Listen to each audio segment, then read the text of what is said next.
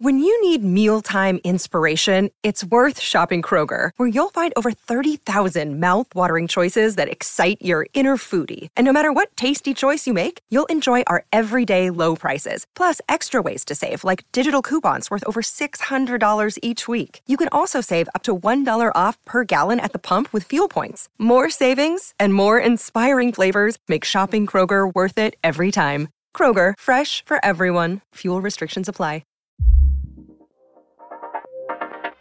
I'm Lisa Stone, and you're listening to Parenting Aces.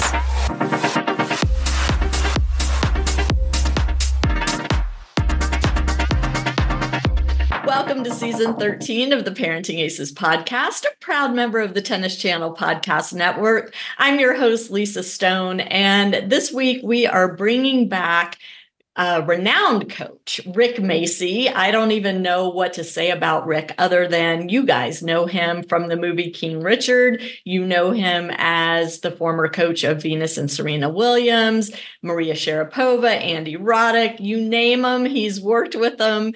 Rick currently has an academy down in Boca Raton, Florida, and has worked with so many players over the years, including our co-guest this week, Dr. Niva, who coincidentally is from Georgia, where my kids grew up, and went on to train with Rick as a junior player, was number one in the South, was top 20 in the nation all growing up.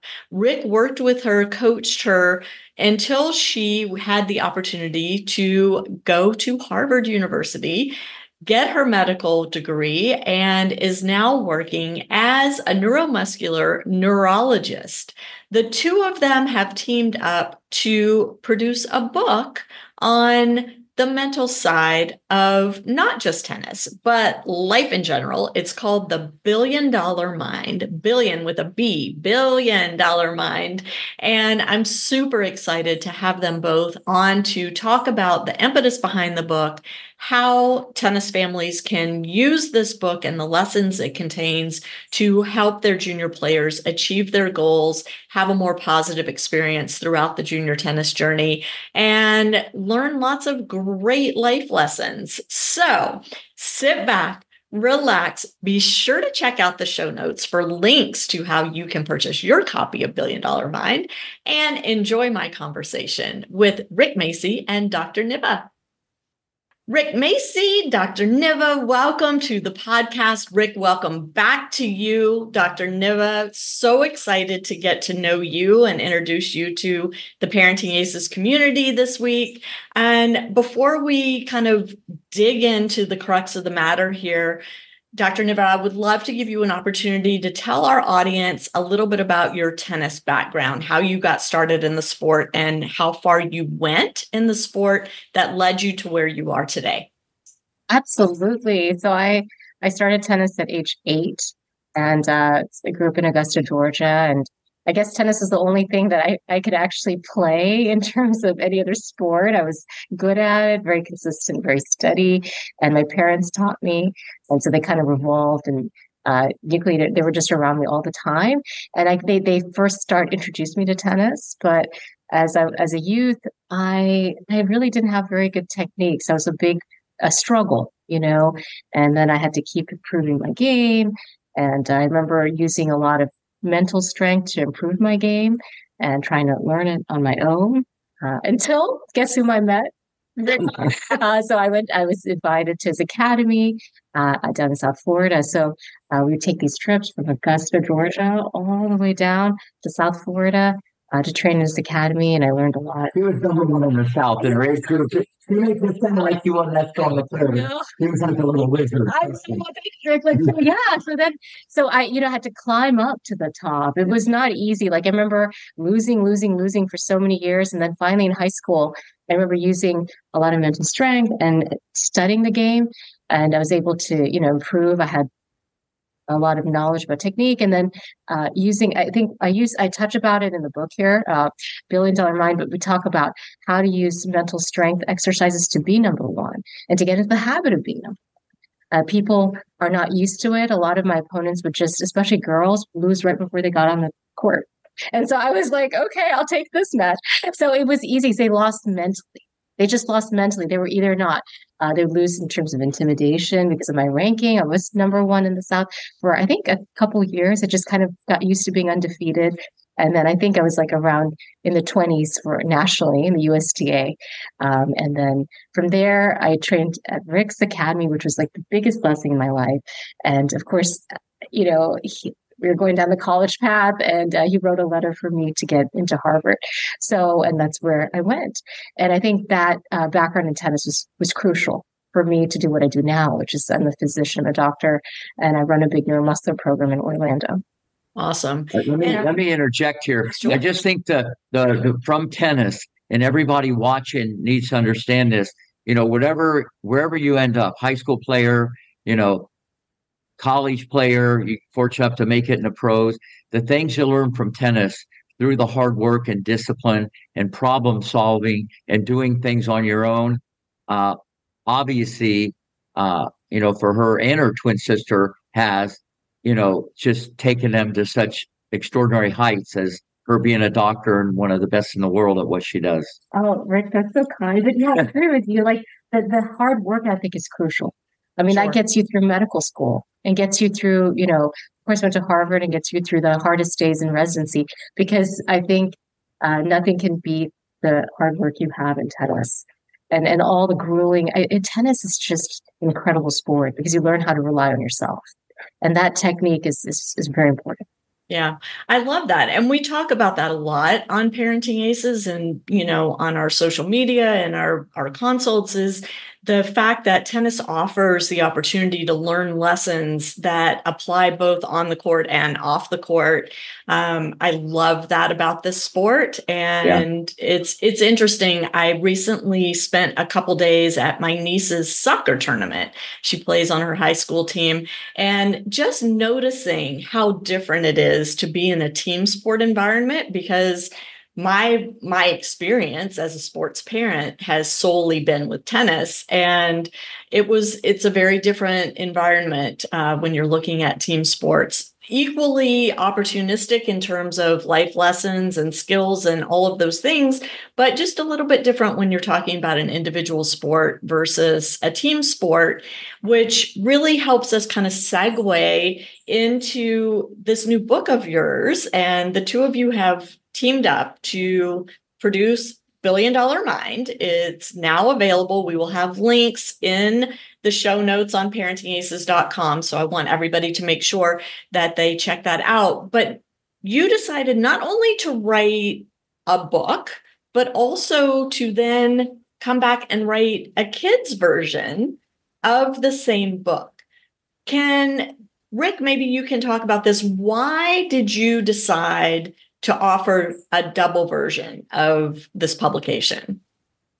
Well, I think, even younger kids can, get so much out of Billion Dollar Mind. Now, all the kids at the Academy, a lot of them have already read it, but there's a kid's version that's just scaled down. What would you say, like more? It's just simpler. It's just a little maybe simpler, but at the end of the day, they both have the same value, the same gold nuggets that can, just whatever you do, you're going to do 25% better after reading a book. So we figured we'd do it for the kids also. But the response that we've got, especially myself here at the Academy, blown away. And it's something they go back and keep reading and reading and reading, because there's so many amazing stories. And if they can do it, I can do it. And your mental strength and the way you look at it, you'll be so inspired by reading the book. It doesn't have anything to do with tennis. Okay. It can have something to do with anything, but the kids version, I think, we needed it. And I think, don't you think it's so important for kids to have? Yeah. I mean, they do. I mean, it's a fundamental need for our world. I think the kids need to have an ability to have a strong mind, which we do not teach in schools. This is one of the most important skills, and we don't teach it. I think Rick teaches it in his academy. So if you go there, you get it. You just see him, and you get a strong mind. You're like, you're just osmosis. I mean, he's like teaching in the rain. He's there on Sundays. He doesn't take a day off, and he's up at like 2:00 in the morning. I mean, it's already there. It's like he is the strong mind. He is the $1 billion mind. But you get that from the academy, get that from like the notes he has. But I think the book is an opportunity for everyone else. And there's just two versions, especially for the younger kids to be able to understand. Because I have kids myself, and I tried to have them read like the longer version, and it was just a lot. Yeah. They were just asking, how do you define this and how do you define that? So I thought that the smaller version both, would be an opportunity for the younger kids to be able to access something like this and at least think about. Mm-hmm. So, Dr. Niva, for our audience that's not familiar with I'm looking at this because I don't want to mess up what you are. You are a neuromuscular neurologist. What does that mean? What is your day-to-day? I think Rick asked me that too. It's the same question. Okay. So this is a great question. So basically, a neuromuscular neurologist deals with patients who are weak or have numbness and pain. So they have problems with their muscle or nerve. So essentially what I deal with is that patients that come in and they were fully functioning, they were walking just yesterday, and now they wake up and they can't walk. Mm-hmm. Or they have diseases such as ALS where they have weakness in their muscles. And so they don't have much time to live. They probably have, majority on average 1 to 2 years to live, or they come late, they have a few months to live. So I have patients that are weak, they're in wheelchairs, they're born with diseases that affect their muscle and nerve. So anything to do with the muscle and nerve is in my court, to say. And so that's what I deal with on a day-to-day basis. So I get up in the morning, I have a lot of patients that come in with different muscle diseases or nerve diseases. And so they're in pain, they have cramps, they have weakness, they have all kinds of things. Some of them have rare genetic disorders, which is kind of my specialty in research. And I take care, I try to figure out their problem. It's unusual for a doctor who deals with physical ailments to embrace the notion of mindset and the importance of positive mindset in healing the physical body. They're typically very unusual. Yeah, no, actually, I need this book almost every day. and some of my patients have actually read it and they've changed their lives because they've needed the positivity to get them through some of the hardest times in their life. Sure. And so I use it as a tool.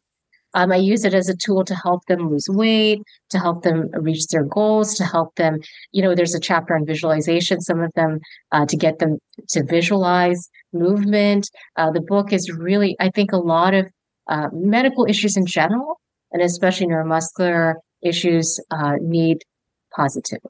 And we don't have a lot of treatments. And that's really the unfortunate truth for some of our diseases. Patients are born with weakness and they're in wheelchairs. And I see it's really incredible to see some patients. I'm blown away by some patients who have zero muscle. They have they just talk, and they have a husband, or they're married, and some of them even have kids. It's like, wow. And then I have people who are fully functioning and they don't have any of that.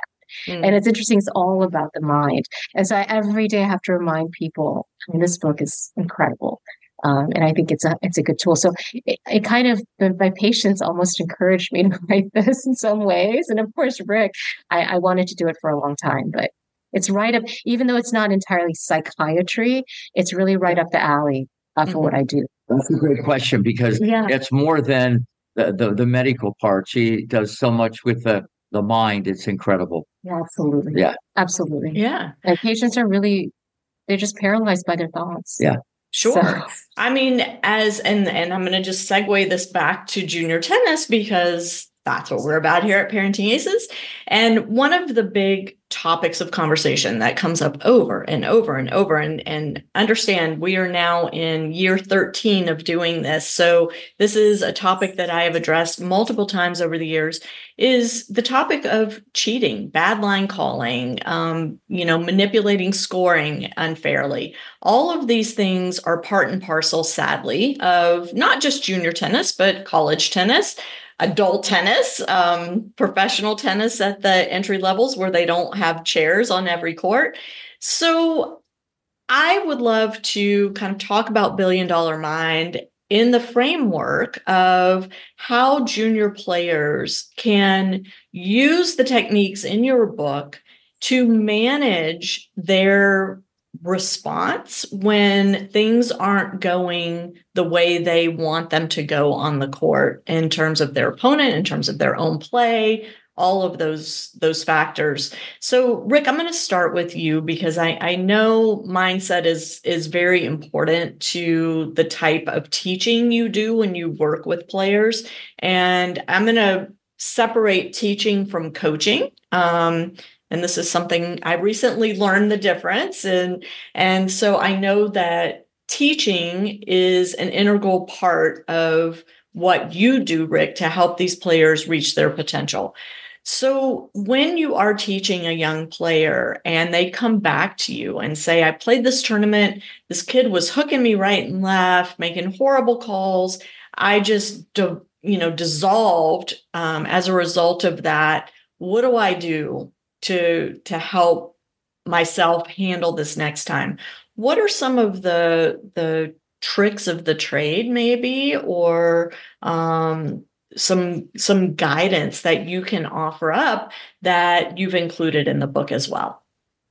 Well, first off, I love the question, and you're asking the right person, because I get this all the time and have for 30, 40 years, but I got to go step by step. Number one, it starts with perspective. You got to understand and expect you're going to get cheated. Expect it. Because of the way junior tennis is set up, and like you said, college and adult, you don't have umpires like you see on television. So just the way it's structured, whether it's on purpose or not on purpose, you got to first understand it's expect to be cheated. I know it's a funny way to look at it, but if you've already prepared for it in your mind, you're not going to blow a gasket in the tiebreaker when it does happen. Right. And a lot of people, unfortunately, cheat on purpose, and some do it accidentally, and everything's in the eye of the beholder. You might think it's in, they think it's out, and you might be wrong and they might be right. So even you got to understand this is a very tricky situation when we talk about cheating, but it starts, number one, with perspective. That's number one. Number two, you got to understand that you got 20 seconds to flip it in your mind like it happened 20 years ago. You got to go back to the fence, okay, turn your back, okay, take a deep breath, come back the other way. And when you come out, like the great Maria Sharapova, who I had when she was in a bubble, she had this innately. I mean, she had it better than Venus, Serena, Capriati, Roddick, anybody. I was just stunned about her mind control. Now, that must have been genetic or a little innate. She was a wizard at 11. I said everybody, this girl's in a bubble. So she could handle things better already young age. But if you understand its perspective first, then you got 20 seconds to get the show on the road.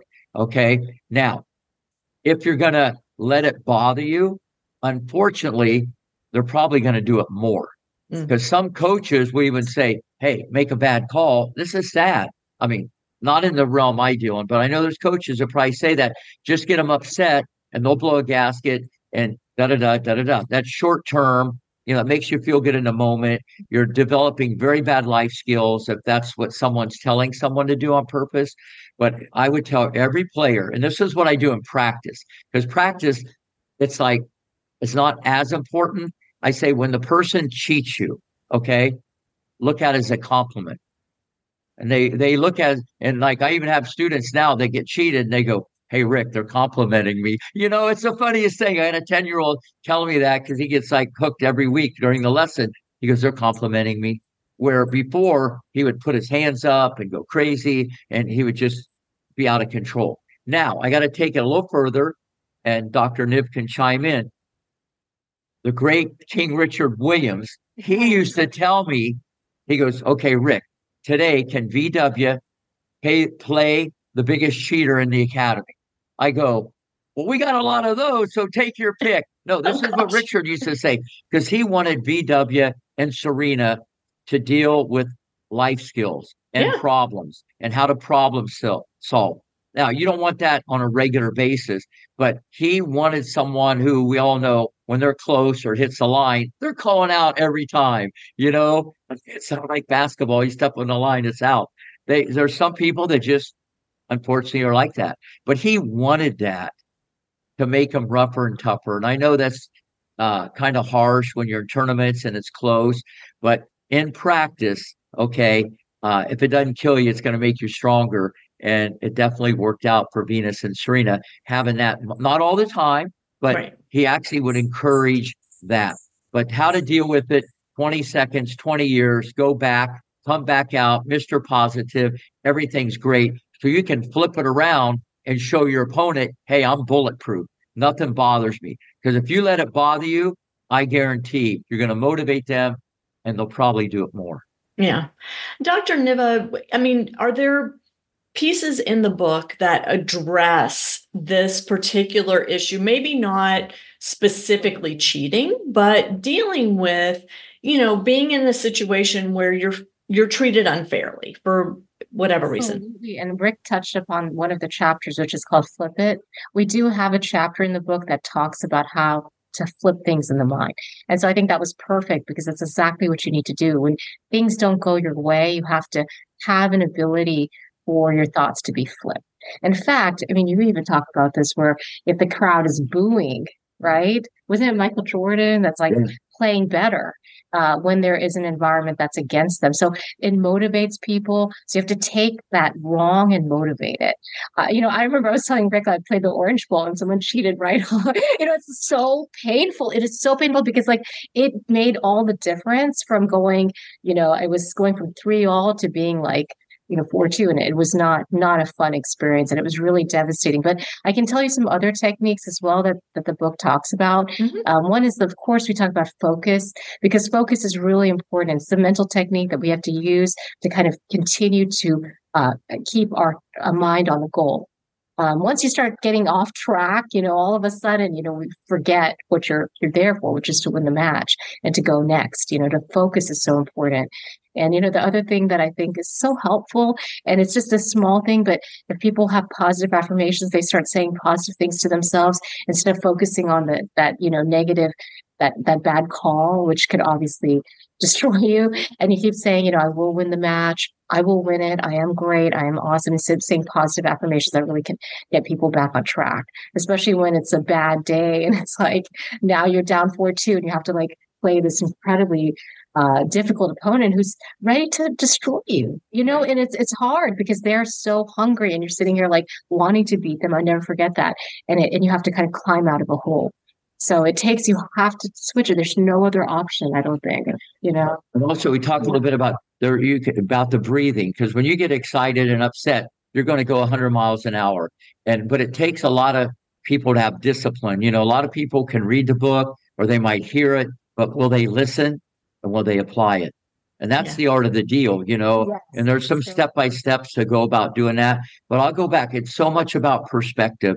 And when you do get a bad call, any juniors listening to this or parent, they should immediately, if they can, call for the umpire. That's true. Right away. That shows you're a competitor. That shows you're respecting the game. Because if you don't ask for an umpire, you're not even respecting yourself as a competitor. Greatness would never let that go. Plus, you send a message to the person on the other side that I'm not going to let you get away with this, because they might simmer down until you get in a tiebreaker when it's the most important point. Then they grab you, and we know tennis, it's a point here or there that makes it different. So a lot of this is in the book, and people are going to love a lot of this.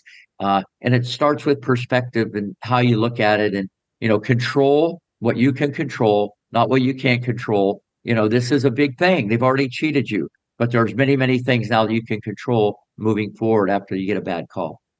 I love that. And, we do a really good job with our junior players, getting them on court, having them hit a lot of balls, practice patterns, practice footwork.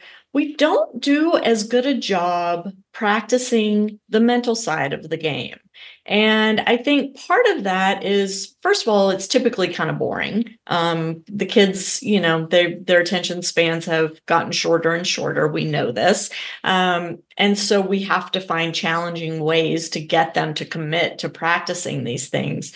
What are some of the things, Dr. Niva, that you have discovered or created to really kind of incentivize the younger kids to commit to practicing these mental skills?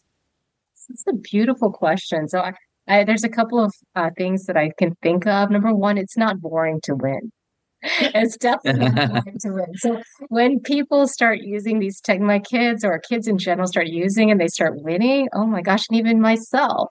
I remember reading affirmations when I was a kid, and it was life-changing. I talk about it in the book, but I was like now winning, and it just became addictive.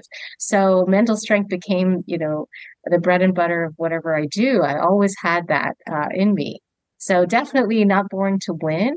I think it's also not boring to be happy.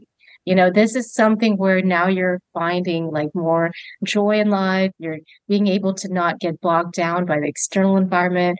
And Rick always, used to see, like, if he calls me, it's so much positivity and it's so much enjoyment in life. Is so fun.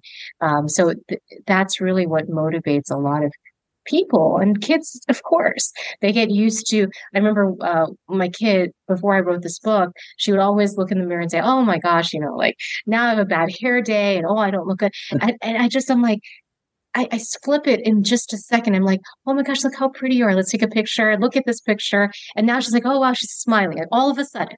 And that's how the fundamental premise of this book is, that our thoughts are so fickle. Like all of a sudden it's bad and now it's good, and it's bad and it's good. And, so we have to be able to control those thoughts. And I remind my kids all the time to do that. And they get into the habit of being happy.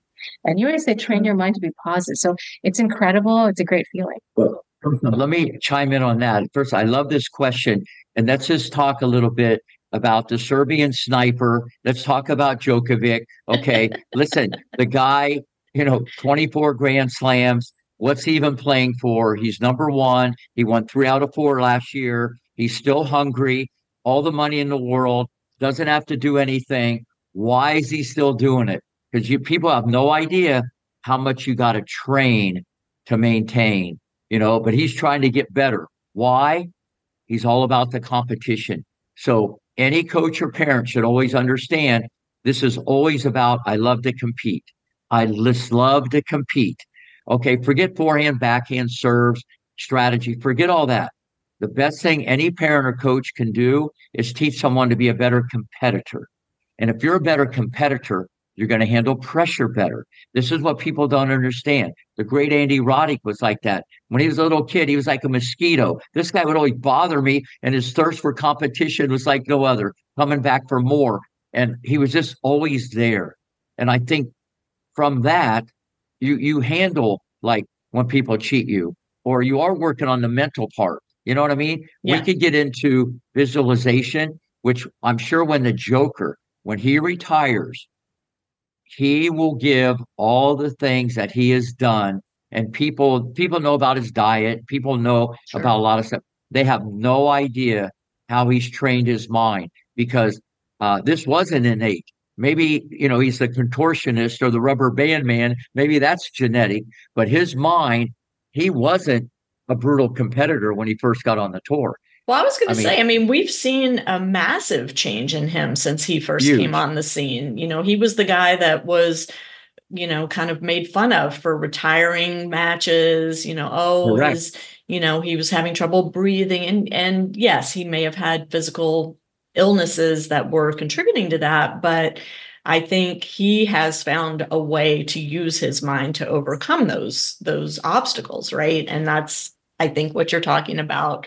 And I want to just clarify something that you said, Dr. Niva, because you talked about how it's fun to win. And I know for junior tennis especially, we've had kind of this obsession about outcomes and really trying to educate families on focusing on the process rather than the outcome. And so when you talk about winning, yes, I know you're talking about winning tennis matches, and yes, it's fun to win tennis matches, but there are ways to be a winner, to win at something besides just the overall outcome of a single match or a single tournament. And I think just from what I know about you, from reading about you, I think that's what you're alluding to more than just the single match or the single tournament win, although that's part and parcel of it.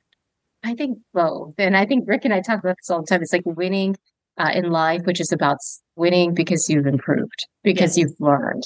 And I think that's what winning is in my mind. And I think that's what, I meant, of course, winning tournaments is obviously the best part because you're winning, but you have to be able to learn how to improve yourself and learn from every single match, every single experience, and keep improving yourself every day. That's winning in of itself. That's what we're talking about.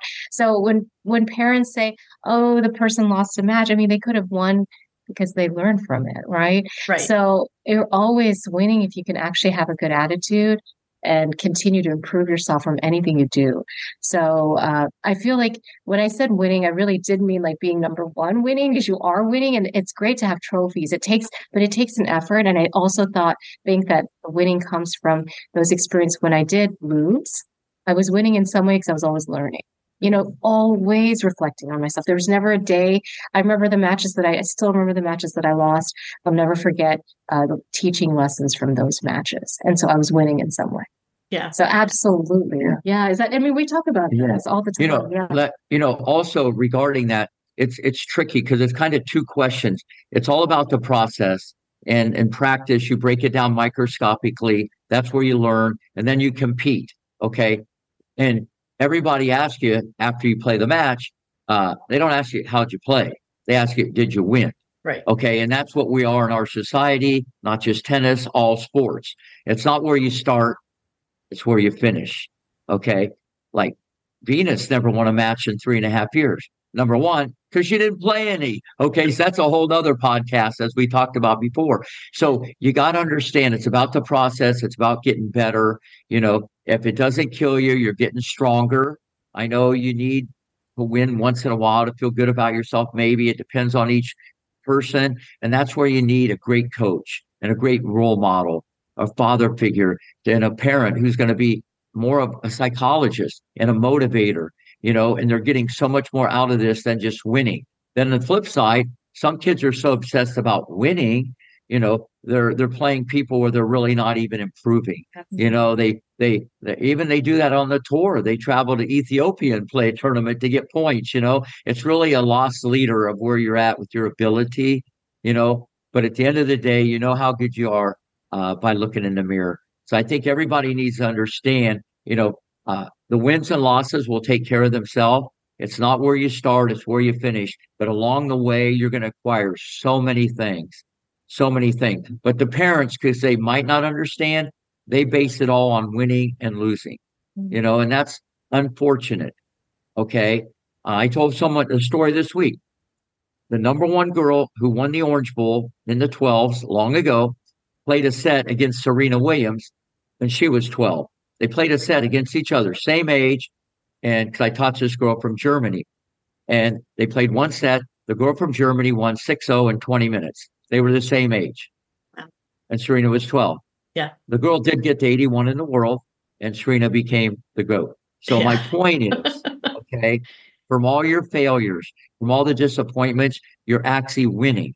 And a lot of times when you're winning, you could actually be losing. But parents don't understand that.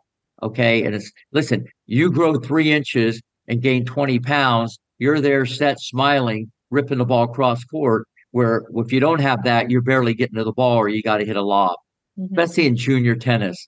You know what I mean? Yeah. And parents need to understand that this thing changes as you get older.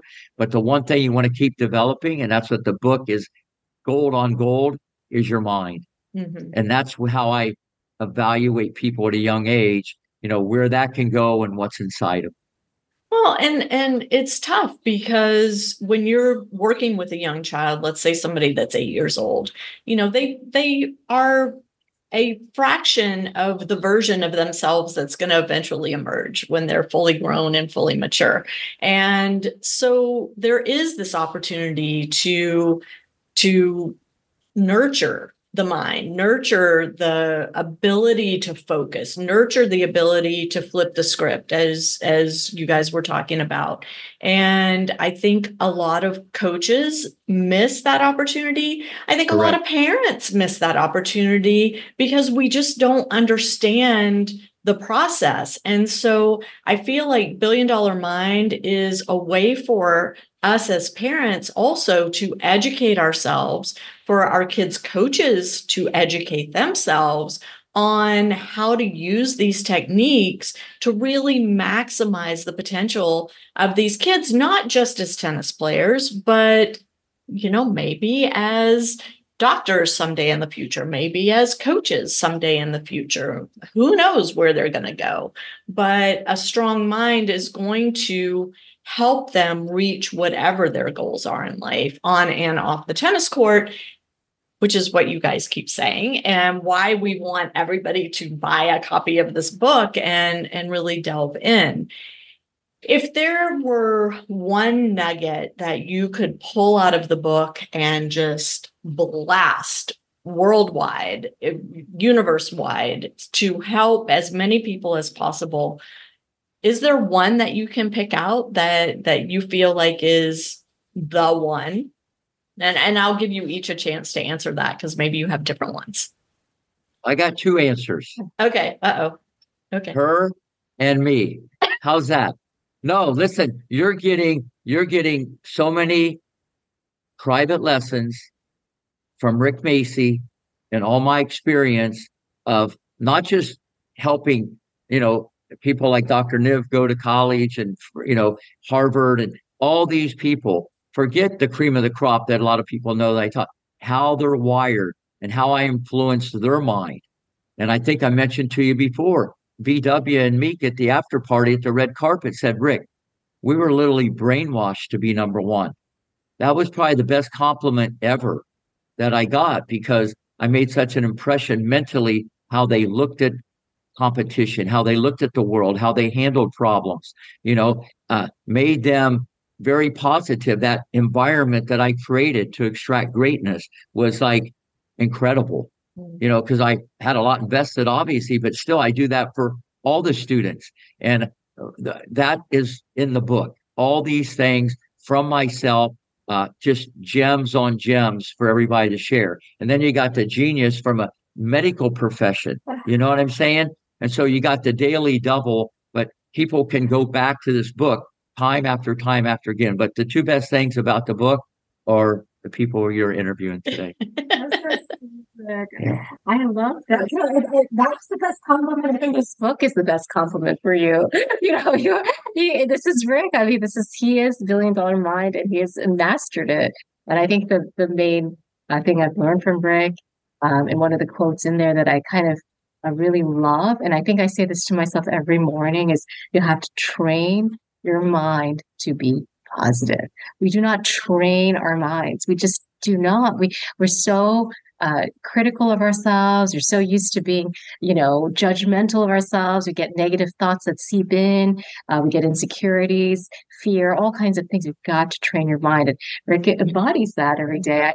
Whenever I talk to him, it's like energy. It's like positivity. It's like the sun, it warms you up, heats you up. It's just so energetic and so positive. You have to train your mind. And if you don't train your mind, you're getting behind, I would say. That was a good one. Getting it from, but also, because this is kind of what I do mentally for all the students, forget the visualization, meditation, and these other, high-powered things you can do. But this is a medley or a smorgasbord of what I do all the time. And it's in here. Mm-hmm. And whatever you do, it's gonna inspire you. Then you got to apply it. And they can say, well, that Rick does that. And, that must have helped whoever, he's taught. They have to understand. And though they might listen more to me, than mom and dad. Yeah. You know what I mean? Because the mom and dad they're doing that out of love, but the wires get crossed. And the parents can actually use the book as, look at this. Because a lot of people aren't going to come to Boca, and they can't maybe afford a lesson or whatever that might be. But it's so much, it's what's in the book mentally. People are they're going to be blown away. They're going to be blown away because they already have. My phone's blown off of the people that got it under their Christmas tree.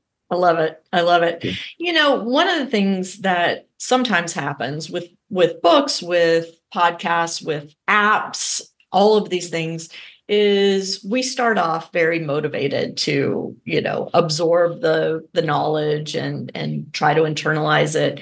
And then something happens and we get distracted and it just kind of falls by the wayside, and we forget to apply these great lessons that we've read or heard or learned.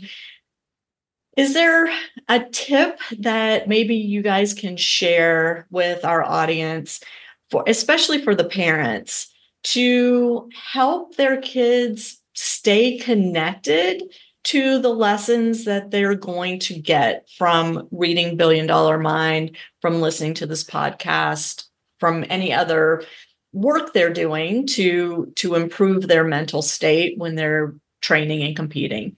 Because I feel like that's a big frustration for a lot of families. Yeah, I would say, so one of the things I think what you're implying is that, yeah, you can read it, you can feel good for the day, you can feel good for the week and say, oh, this is a great, life-changing experience. And I love this book. And now I may have won the tournament. You may have won a match because of it. And then all of a sudden pressures come back and you lapse into the old version of who you were. Exactly. And you forget this book, you forget the memory, you forget all the lessons. And I think it goes back to what I really love is the training part of it. It really is you have to train your mind every day to be positive. And in order to do that, this does require a reread. I would say that, so parents do need to say, look, go revisit the book. When I did do positive affirmations and try to build my mental strength, it was not done overnight. It wasn't done in a week. I would say it was done 6 months to a year. And then I continued with it. I continued to read. I continued to invest my energy in learning more about mental strength. So this is not like an overnight thing. It might help you overnight, but it's got you in order to keep it. Just like how, I don't know if we can always compare it to like how, I know Rick runs every day. I know I'm always doing abs and running. I bike every day. We we exercise our body. It's the same thing with the mind. We've got to exercise it. We've got to make sure it's strong. We also got to feed it the right information. So this is just for parents to understand. This is not something that they just read. It's a one and done deal. It's something they have to keep almost every day. People keep affirmations all over. You see Rick's wall here. Yeah. It says how to be a winner. He does it on his own wall. So like he reminds himself every day he's here, winners and losers. And I love it. So this is just a natural thing, right?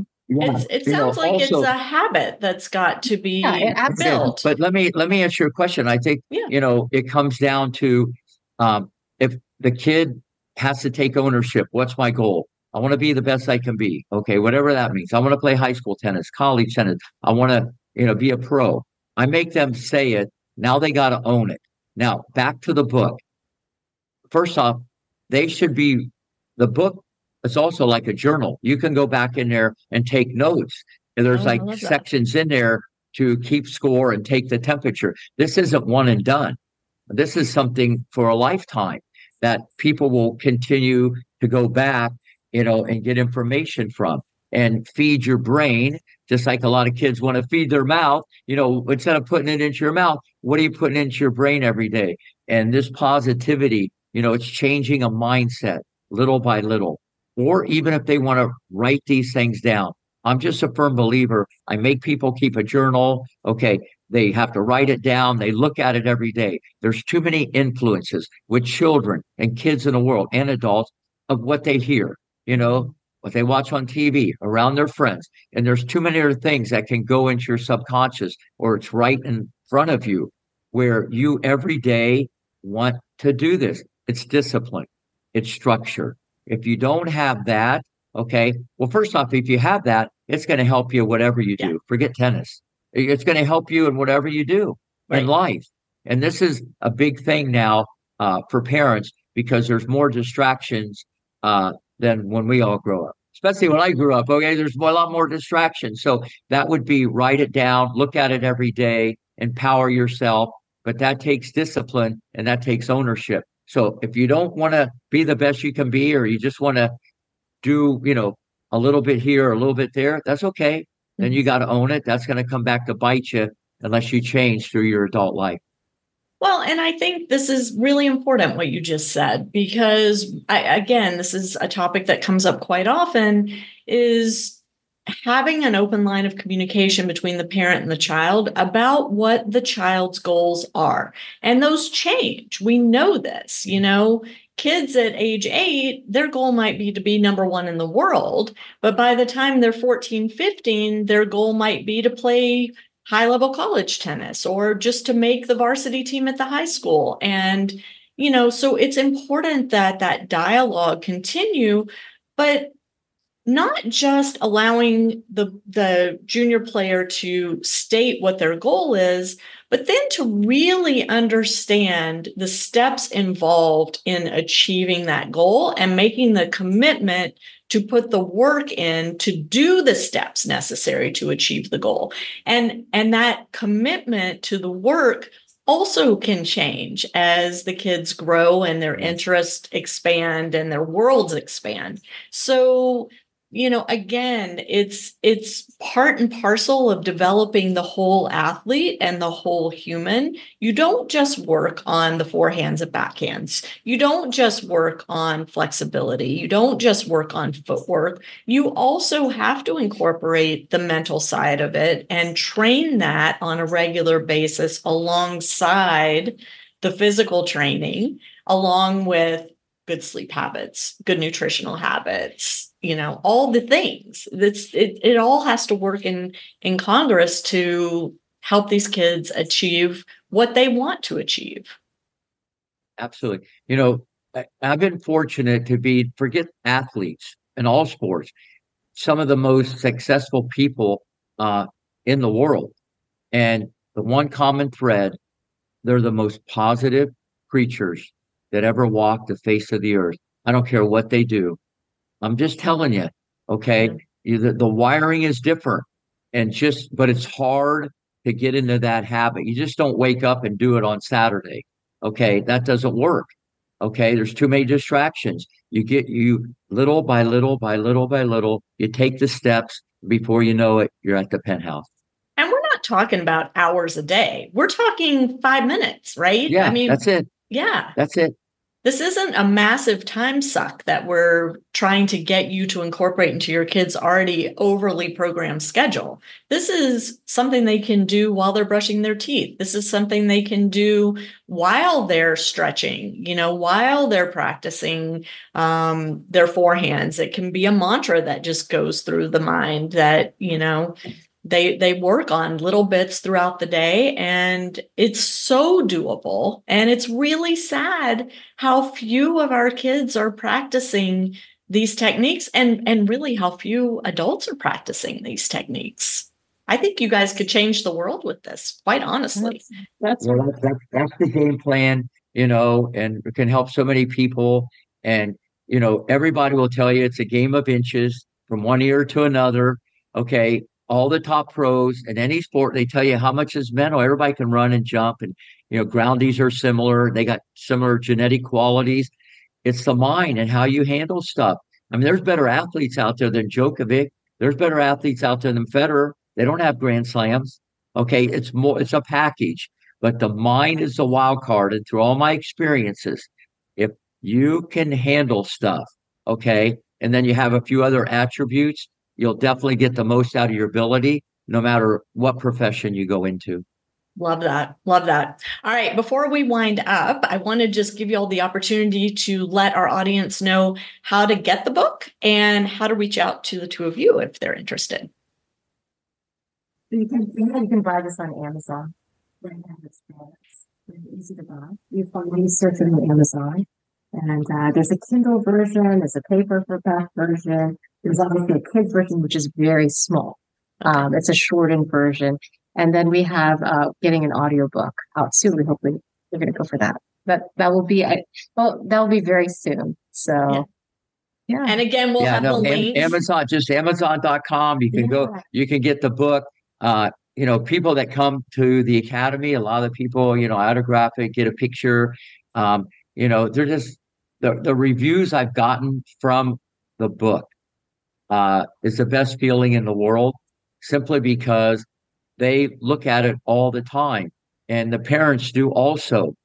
That's the best feeling in the world, because I'm able to reach we're able to reach millions and millions of people, and eventually around the globe with the book. And the healing people, my patients, when they're like, they're patient, feeling better, and now we can enjoy Christmas and New Year's because our mind is feeling better and we're not worried so much.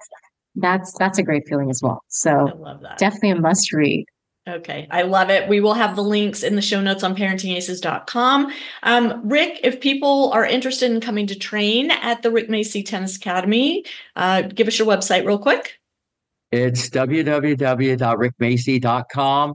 Okay. info@rickmacci.com. If they email, I answer everyone personally. I have for 40 years. I get back to them, within 24 hours. My phone's even on the website. I talk to a lot of people personally. They go, wait a minute, is this Rick himself? I go, then they know the voice kind of from the movie, I guess. Bernthal did a good job. So yeah, I'm very accessible. And you mean from the Parenting Aces podcast? That's where they recognize you from. There you go. Yeah. But I teach anybody, anytime, anywhere.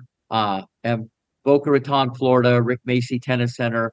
It's like Disneyland and Candyland, a place like no other. But if they give me a holler through email, text, whatever, I'll get back to them and definitely get a plan. And we'll have that info in the show notes as well. Dr. Niva, how about you? Is there a website where people can reach out to you? Oh yeah, I have a website. Okay. It's drniva.com, but I have a lot of social media pages. I think just like Rick, like on Instagram, Facebook, and LinkedIn. So if people want to connect with me, I think they do. They can find me there. I love it. I love it. Well, thank you both so much for taking time. We're recording this on a Saturday afternoon. So, and right before New Year's. So I appreciate you guys taking time to be with us. And, Rick, as always, I learn lots when we chat. So I hope you'll come back next time. There's something to discuss, and there's always something to discuss when we're talking junior tennis. So look forward to meeting up with you both again very soon. To my audience, thank you so much for tuning in, and we will catch you next time on Parenting Aces. I'm Lisa Stone, and you've been listening to the Parenting Aces podcast. For tennis parents, by a tennis parent. If you like what you heard, please subscribe to us and write a review on iTunes. For more information on navigating the junior and college tennis journey, please visit us online at parentingaces.com. Thanks for tuning in and sharing us with your tennis community.